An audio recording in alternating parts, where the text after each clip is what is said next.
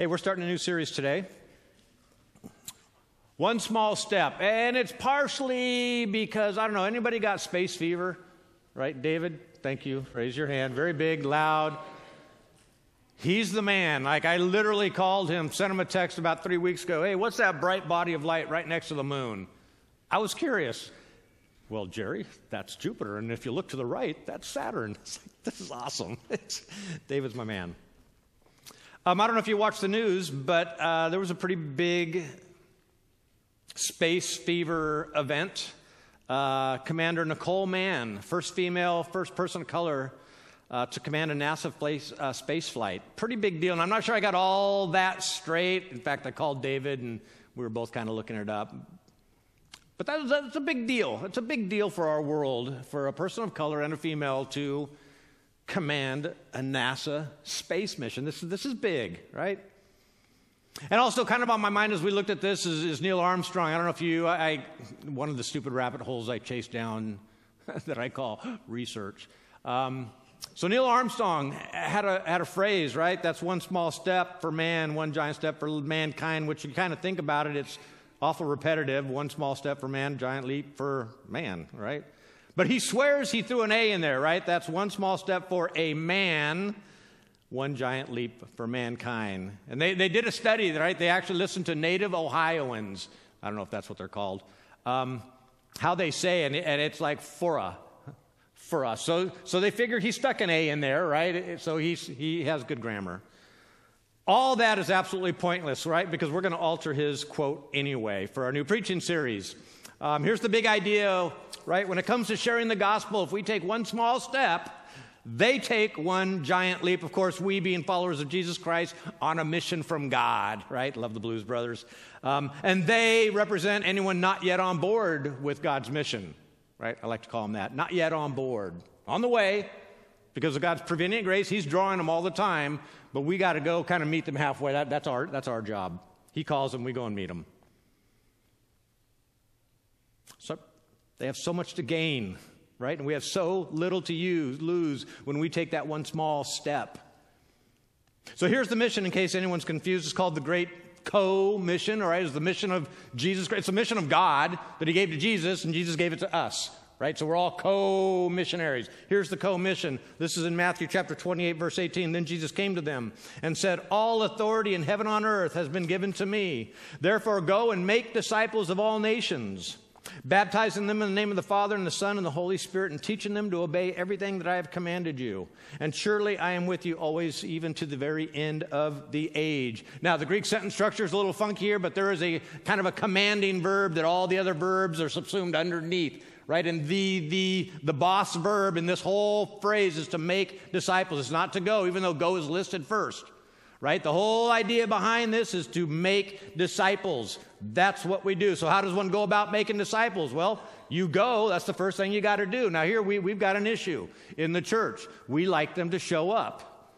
We don't want to go get them.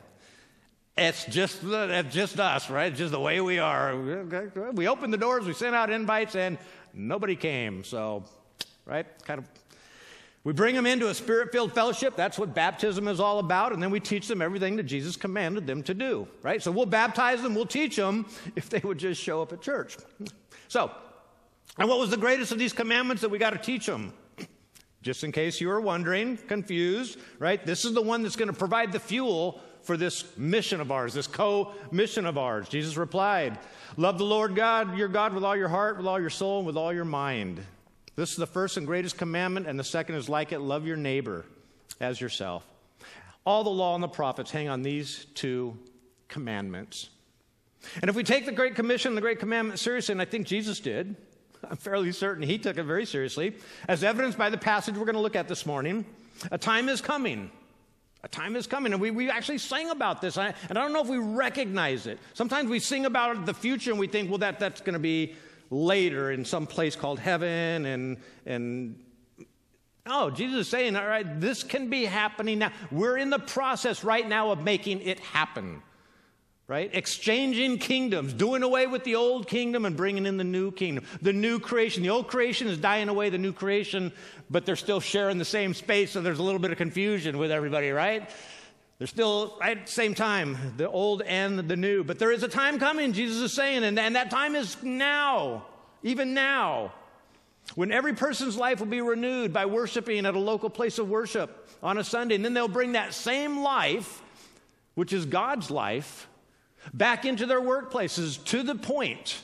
And I think this has been gaining steam since Resurrection Sunday, right? You look at the history of the world and you'll see this gaining steam.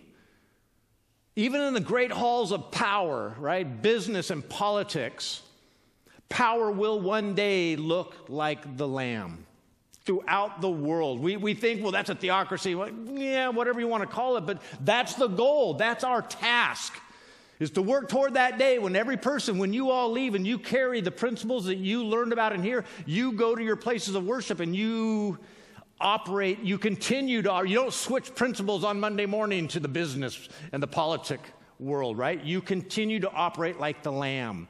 That's what our world, we are making our way towards that. I don't know if you watch history, if you're much of a history buff, we have been improving since like the day that Jesus was resurrected. I mean, you can time it out. It's crazy how far we've come because people took one small leap, one small step. Everyone else got to take giant leaps. But before we get started, I want to make a few clarifying points about this phrase here, right? There's lots implied when taking small steps and giant leaps. First of all, nobody's crossing any kind of evangelistic finish line, right? If they find Jesus, right? We don't stop loving them when they find Jesus, right? We've got this idea that they're a target, and once we nail it, we can walk away. And that's not what it's all about. Newly saved people can be incredibly messy and inconsistent, right? We know they can be beautiful, and man, they got it right out of the gate, but others, you wonder. If you were ever a youth pastor, you wonder, right? On a Wednesday night, they swear up and down, and then they're in the car on the way home. I've had this happen many times at summer camps. They make the greatest professions, and that night I'm walking by their cabin, I hear them telling a dirty joke, and I just think, what is going? And then I realize, I think I've shared this with you before, we all make these kind of decisions, but then we got to live into them, right? We make this intellectual thing, and then we realize, whoa, that means I got to. And the Holy Spirit is going to walk you through all those things, that commitment that you made, that you had no idea what you were committing to, but you just felt it, right? He's going to help you through that. He's not going to leave you and forsake you. He's going to walk you through all of that, right? So, long story short, God's sanctification process for them will depend on, in part, right, on us accepting his sanctification plan for us. Because we're going to play a part in their sanctification, not just in getting them to the altar, right, but getting them to the point where they're experiencing life, true life, abundant life. And when we do this, everyone wins. Everyone wins. I want to share a couple stories, my evangelism stories. Very quickly, my first that I recall, I was a fifth-year senior in college, and in order to graduate that summer, not have to come back another semester, which would have been very, very expensive, which is the way I explained it to Diane, I had to go to Europe that summer. And she bought it. Got to go to Europe. In Europe, I had a roommate. And in the second, we were in Paris, and he started getting just a little wild-eyed, and I decided to witness to him. I don't know. I just decided. Didn't go well. By about midnight, he decided that I was Satan. No, it started out the windows. Satan was in the pictures on the walls, and I told him I'll move the pictures. Well, they were screwed to the wall.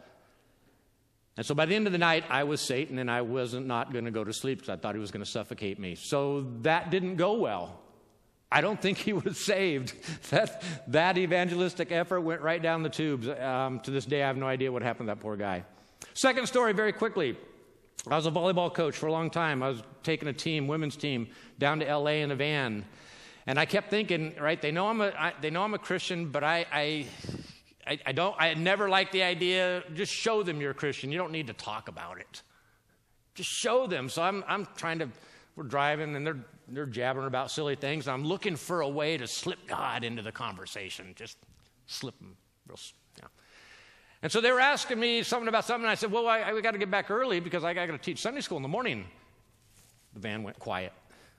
You're a Sunday school teacher? It's like, that wasn't helpful. Yes, I am a Sunday school teacher. And that gave me an opportunity. I said, why do you go to church? And I just explained to them. I didn't do any theology. I just said, Jesus works for me, right? I've had difficulties, and he's helped me through them. And that was it.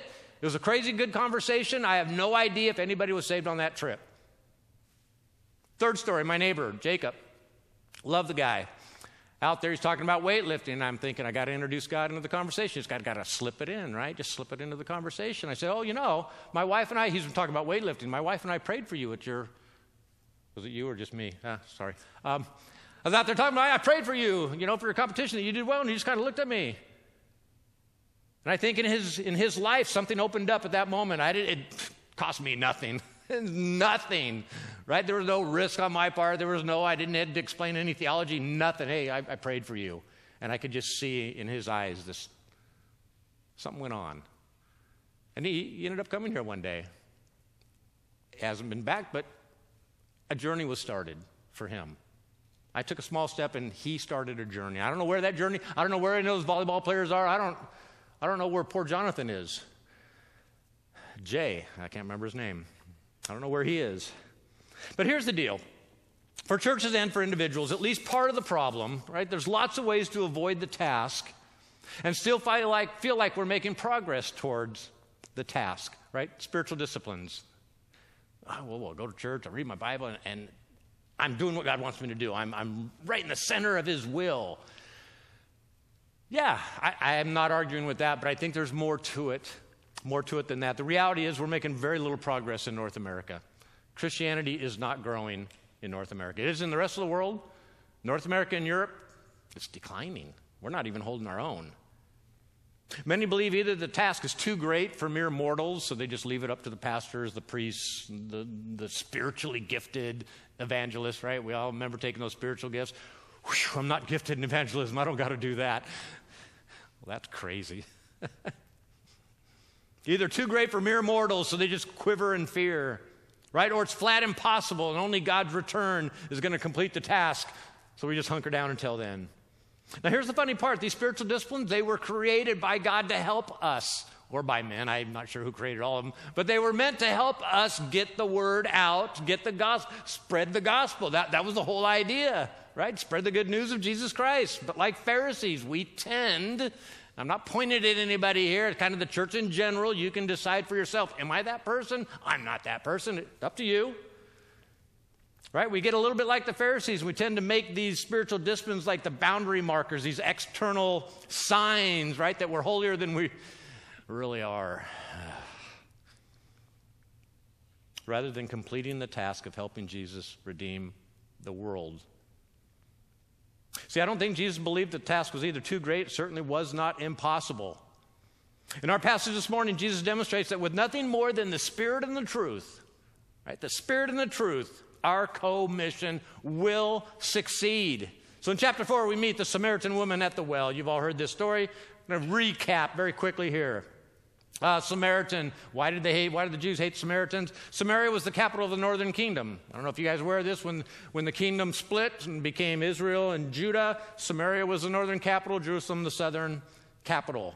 So that, just all by itself, doesn't make the Jews in the south very loving toward Samaritans. They had a temple at Mount Gerizim, right, which was the original place of worship before King David made Jerusalem his capital. The temple got built, and that became, right, the place. But the original place was Mount Gerizim. On top of all that, they had intermarried with the Assyrians post-exile, right? The northern nations got carried off into exile, never returned. The 10 lost tribes of Israel, right? But the remaining people, they sent a whole bunch of Assyrians down to repopulate the area, and they intermarried, and so their worship and their culture became a mix, kind of a mix of Judaism and whatever Assyria brought to the table. But again, this is kind of overplayed. The studies show that there are an amazing number of similarities, amazing, and they really didn't hate each other all the time. They just weren't buddies all the time. Like the Sadducees, they only accepted the first 5 books of the Bible, right? So and other things. So anyway, temple at Mount Gerizim. All is fine, more or less, until a Judean ruler decides about 110, 120 years before Jesus, he destroys the Sumerian temple at Mount Gerizim. He didn't like them. I tried to look into it, and John just did it. Not the John that we know. He's one of the rulers of the Maccabean. But because of this, most Jews avoided Samaria, right? Samaria, there's Judea, Samaria, and then Galilee. And if you wanted to go to Galilee, you went around Samaria. You didn't go through it, went around it, right? Samaria, people don't like you there. You get jumped, so whatever. All right, trying to walk through Oakland if you're wearing a Chargers shirt. You avoid Oakland. Las Vegas, my bad. I'm so far behind. Whew-wee. But Jesus is not afraid of going through Samaria. He's not going to go around. He's going to go walk right through. So that's the Samaritan woman now. What was she doing at the well? Verse 4 and 6 says, now he had to go through Samaria. Whenever John says that Jesus had to do something, that's your signal that he's doing something that God has told him to do. It's not like, right, there was traffic, looked up on the internet, traffic on the Jordan River, so I'm going to go up through Galilee. Samaria, no. The Spirit said, go, I got an appointment for you. You got to go through Samaria, right? So he had to go through Samaria. So he came to a town in Samaria called Sychar, near the plot of ground Jacob had given to his son Joseph. Jacob's well was there, and Jesus, tired as he was from the journey, sat down at the well. It was about noon. Now, all the commentaries make a really big deal about this, none of which the text supports. I just want to make sure you're aware of that, right? We've got this idea that she arrived at noon, therefore it's the heat of the day. We don't know if it was the heat of summer. We have no idea. Right? There's no mention of the heat of summer whatsoever. Bringing in water was not a daily, one-time task that you went out in the early morning. Nowhere in Jewish scripture or tradition is early morning the time to go out and get water. It was a continuous all-day project. You were constantly going out and getting water. It wasn't a one-time. And so to be alone, that was perfectly normal to do a lot of these kind of things alone. Right? We just have a lot of assumptions not supported by the text. And eventually we're going to find out, and I'm going to come to that in just a moment, when we find out that she's got 5 husbands, right, our minds go nuts. But I'm just going to ask you to take a step back and give this poor woman a chance.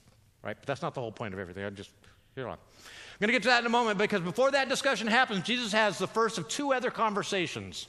And it's really cool about these conversations. They're just natural conversations. One's about water, one's about 2 different locations, right? Geographical locations. But you'll notice, hopefully you're going to notice this, right? There's this conversation. What does Jesus do? He slips God into the conversation so casually that the person doesn't even recognize they're being witnessed to, right? He just does it so casually, just slips it in to the conversation.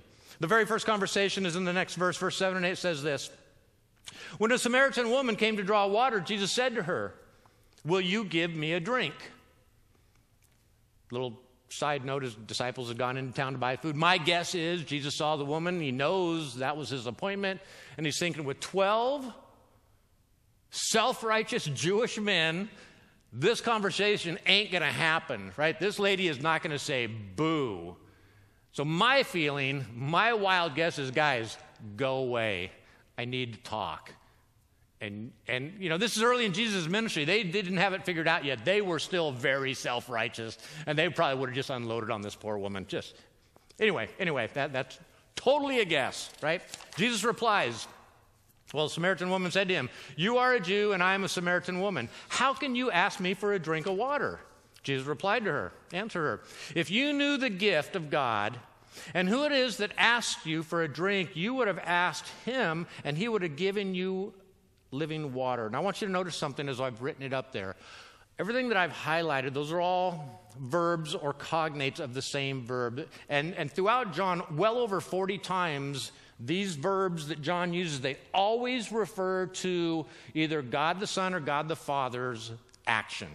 They're always a beautiful, beautiful, wonderful thing that's happening, right? So you kind of got that in the back of your head as he's telling her this. Right? 2 things out of that idea. Number 1, if you had the Spirit, he's literally telling her, if you had the Spirit and the truth, you would have known to ask for God, but you didn't have the truth in you because nobody's told you about it yet. Therefore, you don't have the Spirit either, because when you accept me, I'm going to give you a gift eventually. I'm going to give you the Spirit. So this poor woman, she's unarmed. Unarmed. But Jesus is saying, if you had the Spirit and the truth in you, you would have known to ask for God, right? If people don't have the Spirit or haven't been told the truth, they don't know to ask for Him. Somebody's got to tell them. Second thing, when Jesus asked her to give Him a drink of water, He's demonstrating to her and to all of us how she could participate in the redemption of the world. Start a conversation with somebody. If a physical need or a spiritual need reveals itself, address it. If it's physical, do it. If it's spiritual, pray for them. Have a conversation. Find out where people. That's why I'm so excited about this October 23rd thing. Right? People have kind of, after COVID, we used to have a pretty good Sunday school department. COVID hit, and we all kind of forgot how to get up at 9 o'clock. I don't know what happened. It just kind of went away. COVID's gone away. It's time to start getting back up early again. I don't know why I went off on all that. Let me just keep focusing here. Well, you all know why. Anyway, she has several objections to Jesus' suggestion. Several objections. Says, sir, you got nothing to draw water with and the well's deep, right? Dude, you got no rope, you got no bucket. How are you going to get, what are you, magic? And that's literally what she says this. Where can you get this living water? Are you greater than our father Jacob? Right? The same type of question as last week, right? What's the source of this bread of life that you speak of, right? And we're talking to Jesus. Are you greater than Moses? Same thing here, right? Where are you getting this living water? What's your source? Are you greater than Jacob? Right? Basically, who do you think you are? They're always asking Jesus this. Who in the world do you think you are? Implying, of course, with all these questions that nobody is possibly greater than these guys. And then there's you. Oh, my goodness. Verses 13 and 14, Jesus answered, everyone who drinks this water will be thirsty again, just like the manna, right? They ate the manna and they died. But whoever drinks the water that I give them will never thirst. Indeed, the water I give them will become in them a spring of water welling up to eternal life. Again, just like Moses and the manna, right? That's temporary, but the bread of life is permanent. Water from Jacob's well is going to leave you thirsty again, but Jesus is permanent. He's permanent. She's intrigued. She's intrigued. Not for the right reasons. We're going to find out. Listen to this. The woman said to him, but sir, give me this water so I won't have to get thirsty and I don't have to keep coming back here to draw water. She's basically thinking, that was my job when we used to go camping. I hated that. I don't know why. I didn't want anyone else's job, but all day long, for every meal, my mom would give me a bucket. It was the pot roast pan, and I'd go find the water spigot wherever we were camping and haul it back, go give him 2 more loads. I was the water boy. That's what I did, and I remember thinking, this is awesome, right? Why don't we go camping where there's a spigot, Mom? I just didn't understand. All right, so again, she's intrigued, but not for the right reasons, right? She's just tired of hauling water. But Jesus doesn't seem to mind. He doesn't mind. And then the passage that has so much people speculating about the moral character of the woman. He told her, go call your husband and come back. She says, I have no husband. Says, you're right when you say you have no husband. Fact is, you've had 5. And the man you have now is not your husband. And again, there's some assumptions being made. I think theologians and Bible scholars are beginning to look into some of this stuff. And I think we have bared false witness. We've trashed somebody in Scripture with very little evidence. Let me just throw out a couple ideas here. The first assumption is she divorced the 5 men. Well, that wasn't allowed. You couldn't start a divorce proceeding. They divorced her, more than likely, for any number of reasons. That's what made Jesus so mad, is that the Jewish people were buying into the Roman people's idea of marriage. It was a toss-away idea. Yeah, she made me mad. I'm done with her. Let me get out another one by sundown. This is the world that this woman lived in. And that she chose to be living with the current man. She could have been a concubine, a second wife.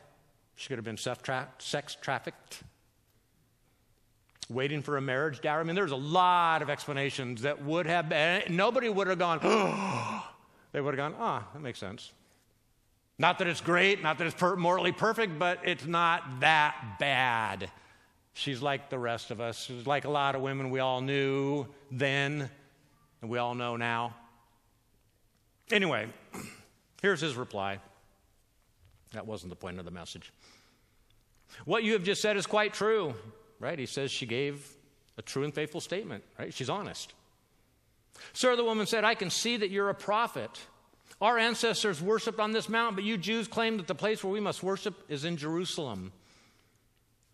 And again, he never mentions her living arrangements again. No, your sins are forgiven. Go and sin no more. Nothing. Is that because Jesus doesn't care? Well, that's silly. Don't go there. She simply takes it as proof that he's a prophet. That was her point of the whole. She didn't feel shame. There was no, right? In the text, we don't see any of that, so I don't think it's right that we bring too much of that into this. And now she has initiated a second conversation. And again, watch how Jesus slips God. Just slips him into the conversation so naturally, right? She has no idea. See, she thinks true worship is all about where you worship, right? Mount Gerizim or Mount Zion, Jerusalem. But Jesus gently disagrees with her. Woman, and this is not derogatory. He calls his mother this. It's the way you address the female sex in this culture. Woman, Jesus replied, believe me, a time is coming when you will worship the Father neither on this mountain nor in Jerusalem. Location is not the key, ma'am, woman. You Samaritans worship what you do not know, and we Jews, we worship what we do know, for salvation is from the Jews. Now, I'm not sure if Jesus or John is being sarcastic there, because right throughout the book of John, the Jews do not worship correctly, right? They are as much in the dark as anybody else. So I don't know if this is sarcasm or what. But the difference between the worshiper at Jerusalem and the worshiper at Mount Gerizim isn't about the location. It's about the knowledge behind the location, right? For whatever reason, Samaritans, right, maybe because they only had the Pentateuch and they didn't listen to the prophets, where Jesus obviously quotes the prophets quite often, so he might have been referring to that. Regardless, here we go. Keep reading. Verse 23 says, yet a time is coming and has come now, and has now come, when the true worshipers will worship the Father in the Spirit and in truth, for they are the kind of worshipers the Father seeks. God is Spirit, and his worshipers must worship in the Spirit and in truth. So he essentially tells the lady the end times are both coming and they are already here. We've talked a lot about that. That's the nature of the kingdom, the now but not yet, right? In Christ, the kingdom has been introduced, but when he returns, it'll be introduced. It will be brought fully, culminating, right? So Jesus is merely suggesting, is he merely suggesting, right, a sincere, more internally focused worship over and as opposed to an external ritualistic worship, right? Is that what Jesus is saying here? I don't think that's what he's driving at. I don't think, because it just doesn't work. What Jesus is saying here is that true worship is practiced by those who live by the truth as embodied by Jesus Christ. He is the truth in this entire passage. When you see the truth, think of Jesus Christ. He is the way, the truth, and the life. And it's empowered by the Holy Spirit. True worship is loving like Jesus loved, which is only possible under the Holy Spirit's guidance and power. Now, he could have given us just power and no guidance, which would have been a disaster, right? And he could have given us guidance with no power, which is, I think, the way a lot of people operate. They know what they're supposed to do, but they don't do it. So after she explains the Messiah to Jesus, which is kind of funny, right? She's saying, let me tell you about this Messiah. He's like, yeah, I know who you're talking about. Well, he tells her, I am he. I know who you're talking about. So the disciples return and they're armed with nothing but what Jesus gave her. After the disciples returned, and armed with nothing but what Jesus gave her, the Samaritan woman runs into town and tells everybody what had happened. And she's not very honest. Right, as we're going to find out, she tells them that he told her everything about her. He didn't. Right? But she's just, he knows everything. Right. So the disciples are puzzled as always. Meanwhile, his disciples urge him, Rabbi, eat something. But he said to them, I have food to eat that you know nothing about. And then his disciples said to each other, could somebody have brought him other food? Right? So they're lost, they're confused. John's got a pattern here. I don't know if you recognize this. Right? Somebody will say something. Jesus will give them a cryptic answer that's usually like a spiritual synonymous with what their question, and they'll go, what? And then he'll have a big old long discourse, and he'll explain the deeper meaning of the question that they asked, right? He'll address eventually the physical, what they wanted, but he's really always driving at the spiritual underneath it. So again, the disciples are confused, so Jesus explains. My food, said Jesus, is to do the will of him who sent me and to finish his work. My food, or our food, this is the way we need to say this, our food is to do the will of the Father. Right? Not just study it, not just talk about it, not just pray about it, not just have another seminar, another class about it. Just do it. Nike had something there. Just do it, which implies action over contemplation, action after contemplation. Right? It's not an either or, it is both, but it can't stop at contemplation. It must issue in action. We do the will of the Father. Right? Nowhere does it say pray about, think about. It says do the will of the Father. And the will of the Father is to believe the one who sent him and to obey everything that he commanded. That's the will of the Father. See, a lot of times I think we end up, I don't know if you've heard this phrase, Dead Sea Christians. Right? You heard of that? The Sea of Galilee is a little bit higher. It flows into the Dead Sea. Well, the Dead Sea is so low, it doesn't flow out. So it just collects. It collects, and it collects. And that collection slowly gets toxic. Right? It gets toxic because there's no outlet. There's no... And we Christians are kind of like Dead Sea. I've heard this idea, Dead Sea Christian. We have so much knowledge coming in, but we don't ever let it out, so we become this toxic buildup of knowledge and self-righteousness and okay, made my point. We receive life when we obey, and others receive life when we obey. If you're feeling spiritually malnourished, here's my suggestion. Don't go sign up for a bunch more things at church. That's not what I'm saying. What I am saying is maybe that you need to rearrange your calendar a bit more around God's will and a little less around your will. Because if we're really, really honest, as we look at our calendars, as we look at our daily, weekly, a lot of it is filled with what we have decided is best for us. And for a lot of folks, I know you're here on Sunday morning, I love it's fantastic, but in a lot of ways, God doesn't show up on the calendar anywhere else. He's got the big red letter day.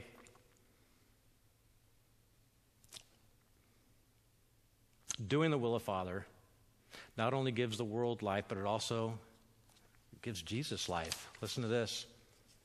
Well, it's not only knowing and believing, it's the doing that reflects the knowing and the believing that actually gives the life. I just kind of want you to look at that for a second. It's the doing of what we believe and we know that gives life, not simply knowing and believing. Right? That needs to issue in a life that reflects that knowing and that believing. And that's what we're doing at Carmichael Middle School. Right? If they aren't coming to us, by golly, we're going to go looking for them. See, Jesus is not only confident in the Samaritan women of the world on his co-mission, he's adamant. Listen to this, verse 35. Don't you have a saying, it's still 4 months until the harvest? I tell you, open your eyes and look at the fields. They're ripe for harvest now. See, the Jews divided their agricultural calendar, which actually included all 12 months. They divided it into 6 2-month segments. So we have 4 seasons, right? They had 6. I had to add them up there. 4 plus 2, 6, right? So they had, summer, winter, fall, spring, but they also had seed time and the super blazing hot heat of summertime. And I'm not sure where those two fit in there. If you're a farmer, you figured this out. But the idea is that when you planted your seed, no matter what, you had to wait at least 2, if not 4 months to get a harvest. That's just the way it was. You had to wait. You had to wait. Jesus is saying, look, if you sow the seed, right, you got to wait at least 4 months. But Jesus looked up, and this part of the world, this part of Galilee, Samaria, a lot of Palestine is rocky, horrible soil, but in this part of Samaria it is incredibly rich soil, lots of crops around, and you can just see him, like he looks out and he just sees crops as far as the eye can see, not rocky soil, right? He's in Samaria, he's not in the highlands up there. And he's looking and he sees all this and he says, look, right, the fields are white and ready for the harvest. Right? They took 4 months to grow, but in Samaria, there's a harvest right now. A time is coming and has now come. You don't got to wait anymore. Right? People are literally waiting to hear the news. They're beginning to believe that life is impossible. That's what makes them so willing to hear the good news. They're intrigued. The world is intrigued. And we have the best kept secret, and we need to let it out, right? They want to know about it. We need to tell them about it. And then Jesus draws on a prophecy from Amos about a time when the fields would bear so much fruit that the planter, before he was even out of the field, right, the crop was already flowing. Listen to this is verse 36.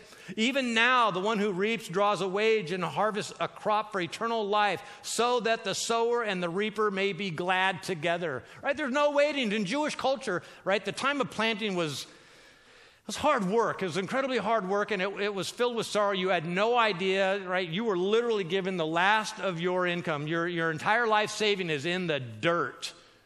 And then winter, it's cold and dark, and everything you own is in the dirt. Everything. And then harvest time. Wow. This is how I feel in summertime now that I'm up here where we actually experience winter. It's so amazing when springtime and harvest comes, all this stuff comes back to life. And this was the time of incredible joy for the Jewish people. And what Jesus is saying is those times of sorrow are gone, right? You plant and immediately there's going to be a celebration because somebody is waiting for that seed. They are thirsty and they're hungry for that seed. But now, there's joy also, always when doing the will of the Father. And in this case, and in many of our cases, in the cases of other people we know, the evangelistic efforts of the disciples will be built on the work of other people, like a despised Samaritan woman. Right? And Jesus knew this. There's another proverb he said, right? And it true is true. It also is true. Thus the saying, one sows and another reaps. I sent you to reap what you have not worked for. Others have done the hard work, and you have reaped the benefits of their labor. So he tells his disciples two things. One, that they would reap a crop for which they hadn't worked. Right? At one level, he meant that his cross would bear fruit. And they wouldn't even have to do it. They just tell people about the cross. They didn't have to get up there themselves. Right? What he was about to do would bear incredible fruit. But he was also at another telling them, when you sacrificially give, you also will bear incredible fruit, just like I'm about to do on the cross. If you sacrificially love people, you will bear fruit. But he also told his disciples that there will come a day when you would sow and others would reap. Basically, someday you're going to labor and you're going to see nothing for it. Someday you're going to sow and you'll pass from the scene before the harvest is ever reaped. Never fear, though. Don't be discouraged. The sowing is not in vain. The seed is not wasted. Other people will see the harvest, which wasn't given for you to see. Here's what that looked like a day in Samaria, where Jesus was compelled to go. And I know sometimes you know the Holy Spirit is compelling you, right? You know. And you're like, no. Many of the Samaritans from that town believed in him because of the woman's testimony. She spoke, right? She spoke. You got to say something. He told me everything I ever did. So when the Samaritans came to him, they urged him to stay with them, and he stayed 2 days. And because of his words, many more became believers. Catch that, his words. He wasn't doing the normal. He was just talking with them. They said to the woman, we no longer believe just because of what you said, because now we have heard for ourselves, and we know that this man really is the Savior of the world.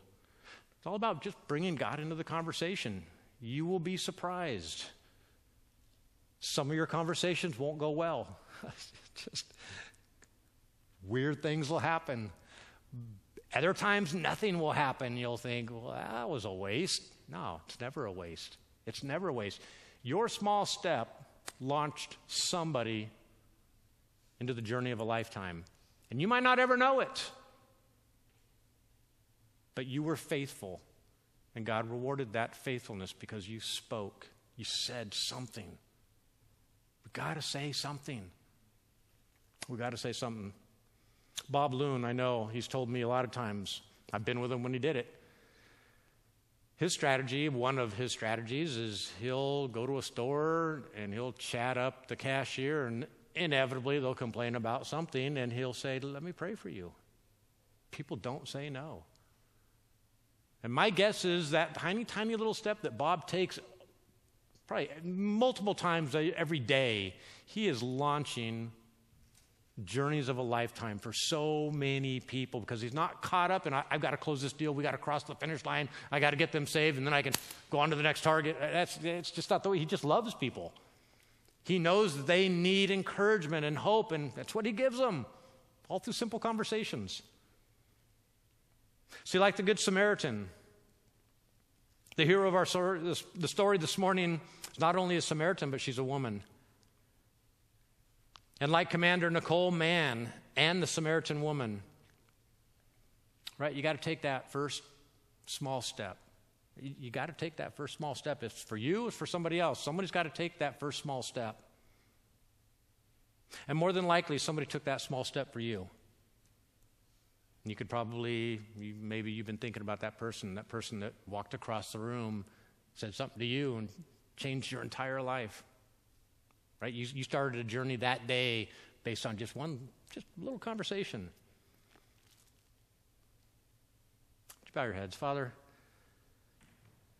you are so amazing. Your Son did so many amazing things, and you ask us to be like him. And that is terribly frightening. But Father, in this passage, you show us that armed with nothing but your Holy Spirit and the truth of your Son, that's all we need. We don't need to be PhDs. We don't need to have theology. We don't have to have any of that lined up, Father. Most of the people won't even know to ask those questions. They just want to know, does somebody care?